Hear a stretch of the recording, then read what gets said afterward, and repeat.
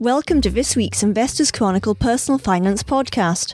I'm Lenora Walters, and joining me today is Ben Yearsley, Investment Director at high net worth investment service Wealth Club.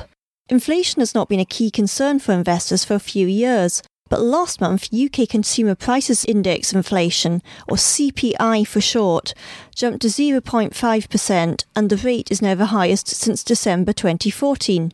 Ben, this is still relatively low, but do you think it is the beginning of an upward trend, and is it time for investors to review whether their portfolios can stand up to it? I think the first thing to consider is the oil price and the major impact that has on inflation. And the oil price yesterday was, I think, $47, $48, which is relatively low, but it's come off a very, very low point of 29 back in February. But it was 72, 75 about this time last year. So that's still quite a big impact on the inflation target or level of inflation, because it is 25, 30% lower than a year ago. So I don't see inflation being a massive problem in the short to medium term. But if you are rooting around in your portfolio, what sort of assets and funds are particularly vulnerable to inflation? I think you've got to look at companies that have kind of variable inputs as their big cost base. So things like supermarkets, for example, they've got lots of variable inputs. They've got lots of transportation costs. So if oil suddenly goes from $45 to $75, for example, their cost base goes up massively. But they can't put the cost of the goods up in the shop to necessarily compensate.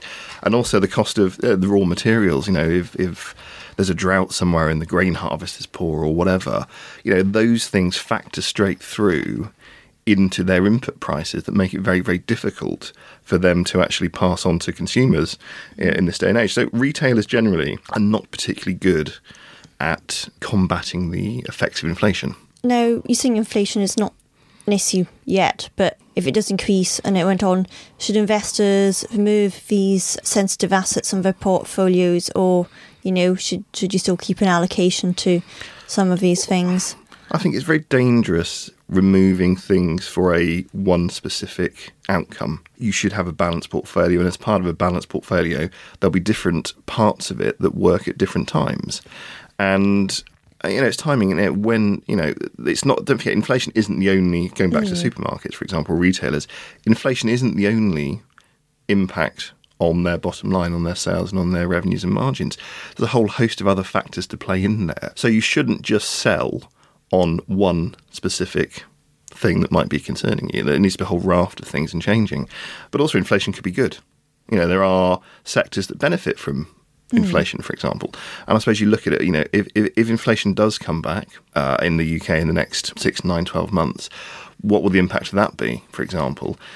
And you say, that will probably mean there's going to be interest rate rises. And you go, okay, well, what's then good? Who benefits from things like interest rate rises?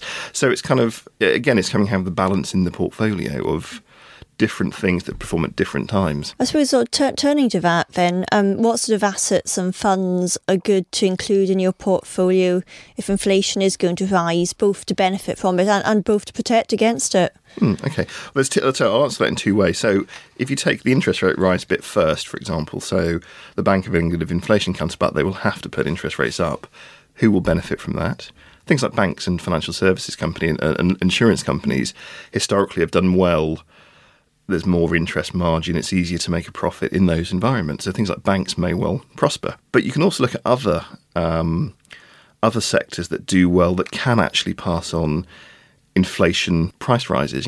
If you've got a strong brand, a strong demographic, a monopoly situation, or where you can actually pass on that, or a very, very good product, you can pass on the rises. Lots of consumer staple companies, for example, with big dominant market shares, will probably be able to pass on price rises. Or you can get to more specific areas that could be of interest that have a specific linkage to RPI or inflation. For example, solar. It's a very specialist area, or infrastructure as a slightly broader thing. But it's a very specialist area. But, for example, you can buy solar investment trusts, as an example. And they're literally making money by generating electricity, solar photovoltaic panels. What they generate is generally linked to RPI. So the rebates they get, or the subsidies they get, is linked to RPI. Now, you could buy something like that if you are concerned about inflation, because you can buy a reasonably high level of income today that is inflation linked. So it's a nice hedge. So something like Foresight Solar Fund, for example, it's an investment trust, yields about over 6%. If inflation kicks off, they'll still be generating the same level of electricity, but they'll be able to sell it for a much better price. Now, these assets sound quite attractive. Are they expensive at the moment, and do you think they're worth it if they are expensive? I'm a big fan of infrastructure generally. So going back to looking at infrastructure as an example, because that has traditionally been a good hedge for inflation, because monopoly assets that can put the prices up. And I think there has been a big demand for those kind of assets in the last 3, 4, 5 years. And they're not cheap. I mean, there's lots of these good compounding companies that year in, year out deliver the numbers, which people like, investors like, and they're not cheap. But again, as a long-term part of a diversified portfolio, you are going to have bits of it that are expensive and bits of it that are cheaper. And again, it's having the blend and not having everything all in one place. When you're choosing a fund to beat inflation, what are some of the key attributes you should look for? If you're going to beat inflation, you need a real return. And to get a real return, you need real assets. So you're talking equities and property. There obviously are some fixed interest funds that are specifically inflation linked. For example, AXA Distribution, managed by the legendary Jim Stride, who's been a City doyen for years, has got 40% of the fund in index-linked gilts. Now, that's that's a proper hedge against inflation. M&G also have an inflation-linked bond fund, but they're going to be relatively lower risk investments. To beat inflation over the long term, you do need real assets, which means equities. And you need to look, there's obviously a whole host of equity funds out there, but you want something like Fidelity European, for example, managed by Sam Morse. He's looking for companies that can compound the dividend over time. So he's not necessarily looking for the highest yielders today. Yeah. But he's looking for companies that are relatively stable, that have good cash generation, and can consistently increase their dividend, not necessarily year in, year out, but on over the long term. And that's where you get the inflation proofing coming in. Okay. Would you say there's any particular risks attached to these kinds of equity funds? I don't think there are anything specific that are high risk in these kind of funds, no. They might be buying more expensive companies. If you're looking at these long-term compounders, Fundsmith buys them, Lion Trust, Special Sits buys them. These kind of funds that are buying these relatively stable long-term companies, but are consistently deliver 7, 8, 9, 10% growth per year. They're not cheap at the moment. These consumer-y stable companies are not cheap. 20, 25 times earnings for the likes of Diageo and Unilever and Nestle, and they are sought after because they deliver this consistent compounding.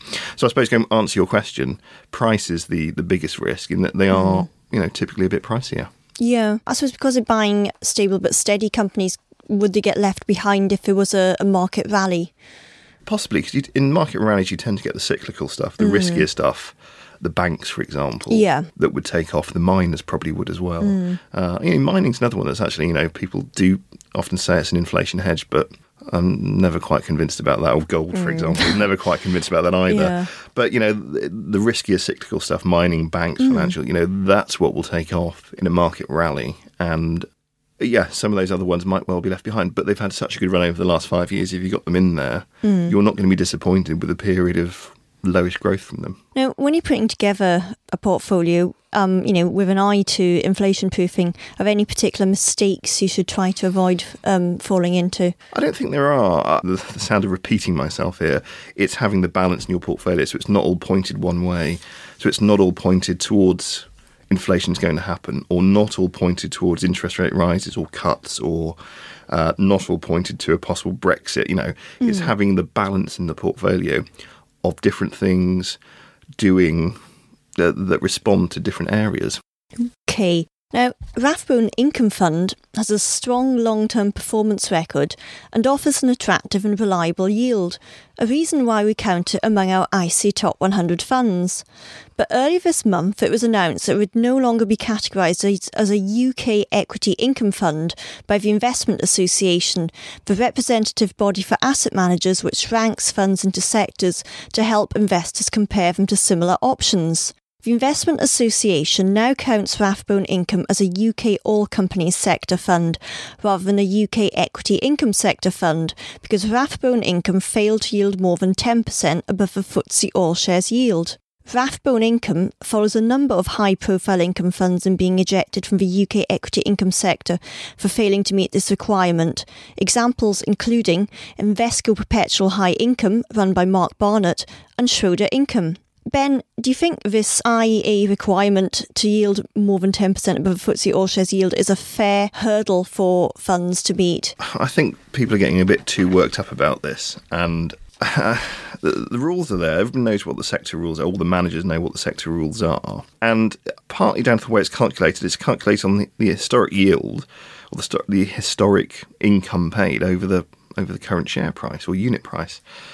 And that leads to sort of weird anomalies where if a fund has had a good capital performance, they're then penalised, which seems to me it's not helpful to invest. I mean, you've got to look at all this and say, okay, at the end of the day, what will the consumer think of this? Is it actually helping or hindering them? And I think it's a bit of a mess. Frankly, the IA need to get a hold of this because some people will then consider wrongly selling Rathbone Income because it's not in the sector, or Mark Barnett's funds that are very good. And funny enough, actually, there's a fund that's gone back this week into it. So the GLG UK Income Fund managed by Henry Dixon, that's actually gone back into the equity income sector because it's now meeting the income criteria again. The whole thing is a bit of a farce, and it can't be good for consumers and investors, and therefore need to get a grip on it. I don't know if there's an easy answer. Maybe the answer is putting it down to, it has to yield at least the FTSE All Share. At least the level of that, or have income as the priority or something. Yeah. But it's not satisfactory that funds that have had a good period of performance have to move out because they're suddenly under the income criteria. There needs to be more flexibility in there around it, I think. Okay. Now, I think from the point of view of investors, it makes it a bit harder because, if you're needing to allocate some of your portfolio to equity income, you might once upon a time have gone to a data site, pulled up the UK equity income sector and done some streaming to see which funds might be best for you. But if good UK equity income funds aren't included in the UK equity income sector any longer, if you, an investor, are looking for some equity income funds for your portfolio, should you make this your first port of call in the search? Or, where should you go to find a fund, or how should you try and find an equity income fund? I would start there.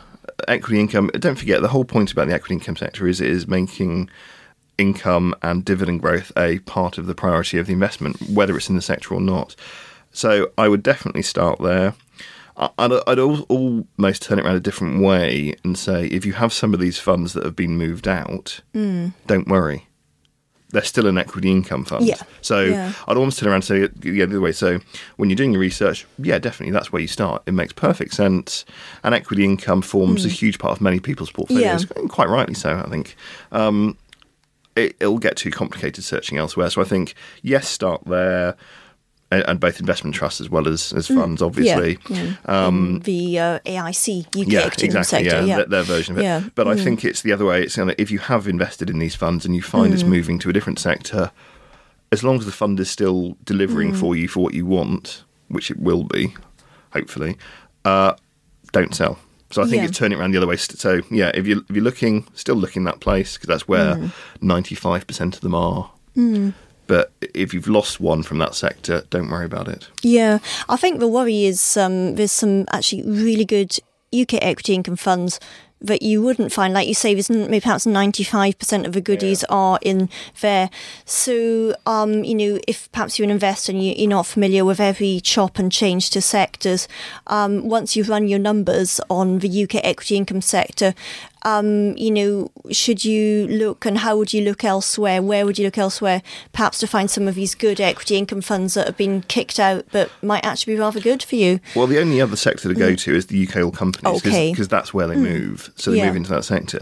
And I suppose the simplest way for an investor to search that sector is by yield. Yeah. So just look at the dividend pay. Look at the percentage yield or the predicted yield on the fund.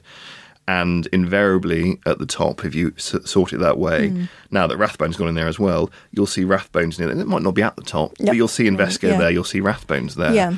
Because, most of the UK oil company sector, dividends aren't a priority. So the yield might only be 2% on most of those funds. Yeah. Rather than the equity income that are generally going to, they're supposed to be 3.5 to 4.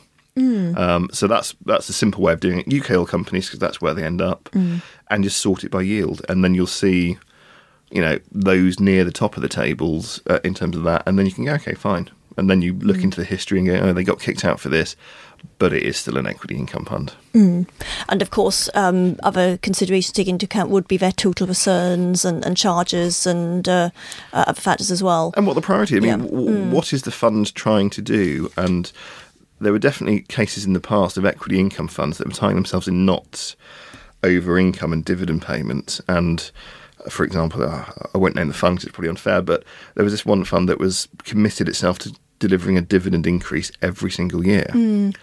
Now, that's fine for a number of years, but you're always going to have market downturns when it's very difficult to do that. And they tied themselves in awful knots trying to deliver this and becoming more and more creative with the way they got the income. So I think you need to look at the mandate, look at the fund, look at the income record, over 5 years, over 10 years. Go, okay, well, has it delivered over that period? Not over short time periods, because you're going to have these 1 or 2 year fluctuations. But over a 5 or 10 year period, what's the income been from that fund? Has it increased over time? If it's the same as it is 10 years ago, you go, okay, well, that's not very good. But, if you have you're always going to have a bumpy ride, but as long as over a reasonably long time period that it's increased, and the rises of, again, going back to first principles, I suppose, why are you investing in equity income? You want your capital and your income to keep pace and to beat inflation. Ultimately, you want your spending power to be maintained. So you can look at the dividend record over a long time and go, right, well, inflation's done 10% over the last 5 years. What's the income of this fund done? Has it gone up 10% over that period rather than just year on year? And if it has, it's doing broadly, it's going to be doing a decent job for you. It's maintaining your spending power. Great. Well, those are really useful tips there. So hopefully people still won't have too much trouble digging out some good equity income funds. This week's Portfolio Clinic features a reader trying to fund care home costs via a portfolio of investment trusts. He hopes his portfolio will generate 6% over 5 years or more. Now, in the current investment climate, is generating a return of 6% feasible from any types of funds or investment? It's difficult, to put it bluntly. Don't forget, interest rates are 0.5%. The gilt yield, the 10-year gilt yield is 1.7, I think, under 2 anyway. Ridiculously low. Yeah. And everything, risk assets are priced off of the risk-free rate, which is the gilt rate. So corporate bonds yield about 3, high-yield bonds yield 4.5 to 5. You haven't got much yield out there. So getting 6 is not easy. You need to look to out of favour places or more complex structures to do it. Now, one fund we've already mentioned, for example, today, the Foresight Solar Investment Trust. Yeah. That's yielding 6 and a bit. Now, it's a very specific trust that is all about solar generation, but it is yielding over 6 and inflation linked. So something like that might be quite interesting. But typically, getting 6 is tough at the moment, I'm afraid. I mean, what kind of other assets or areas could you look to achieve this? And, what kind of time frame realistically, should you invest over? Well, you've got high yield bonds, you're getting close to 6. But don't forget, the higher the yield, the more risk to capital you've got. Yeah. Assets yield things, investments yield a high number, generally because it's fallen out of favour. And so high yield bonds have been less in favour. Emerging market bonds, for example, haven't been in favour particularly. And you can look at those kind of things, but the higher the yield, the more risk you're taking. Yeah. It's as simple as that. I mean, there are new things coming out that could be considered. There's a lot of crowdfunding, for example. There's some new crowdfunding bonds that are starting to come out that are, 1, 2, 3 year bonds that are 5 to 7%, say, for example. Yeah. But again, you've got to understand that you are taking more risk by going into these things. So that, you want the bigger numbers to pay out as income, then you are going to have to take more risk to get it. Yeah.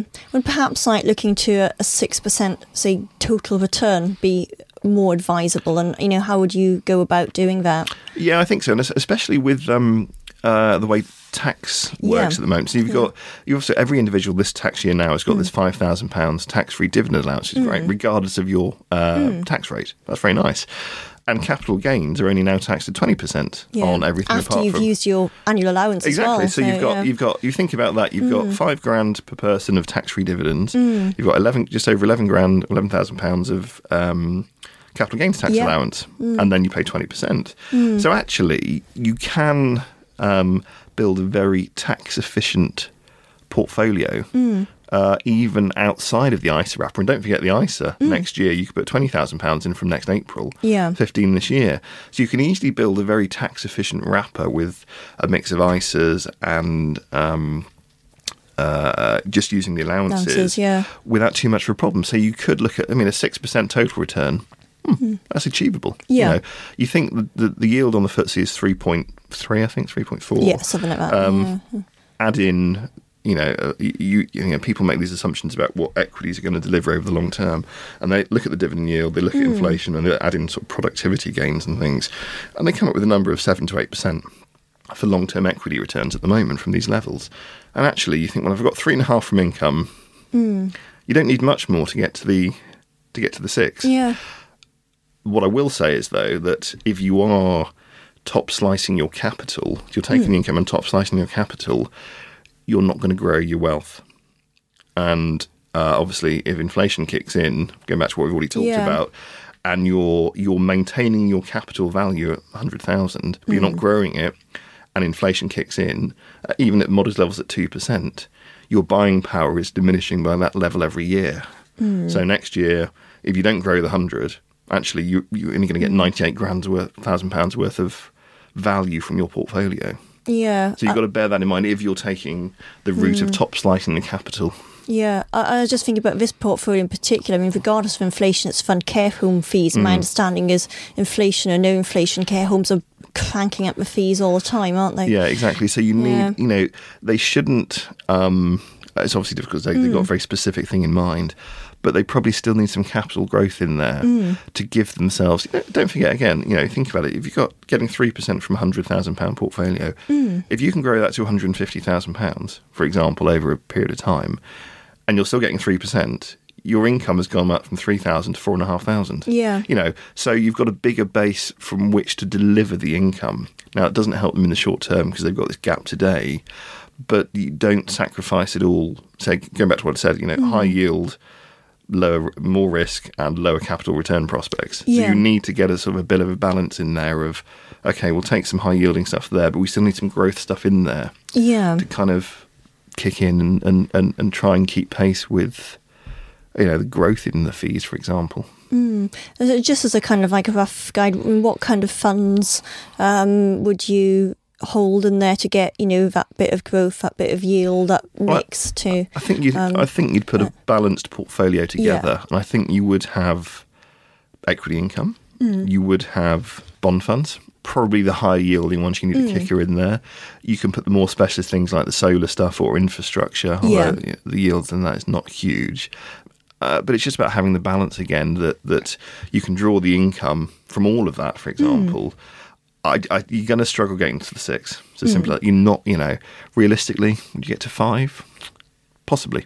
Yeah. Possibly 5 is achievable with some capital growth prospects in there. Especially if you weighted it 60-40 bonds to equities, for example, something like that. You've got a chance of getting there, but you still need that bit of capital growth kicker in there to deliver the inflation proofing. So it all kind of ties in, really, doesn't it? You need the inflation proofing because you want the base of your capital to still deliver the money to you. True. You were talking about mix, but this reader in the portfolio actually pretty much only holds investment trusts. Is limiting yourself to one kind of security a good idea, or should you look across the spectrum of investments? You should definitely look across the spectrum. And, you might find some, depending on the risk tolerance, you might find some individual bonds worth looking at. Some investment trusts in there, some unit trusts in there. Don't exclude one asset class because you've historically gone, I only buy funds or I only buy investment trusts or I only buy shares or whatever it is. Just don't exclude others because there's some very good investments in all of these different areas. Some really good points there. Now that brings us to the end of this week's podcast, so it just remains to thank Ben Yearsley, Investment Director at High Net Worth Investment Service Wealth Club. You can read more on inflation-proofing your portfolio, UK equity income funds and funding care home costs in this week's issue of Investors Chronicle and the website. Thank you for listening and have a great weekend.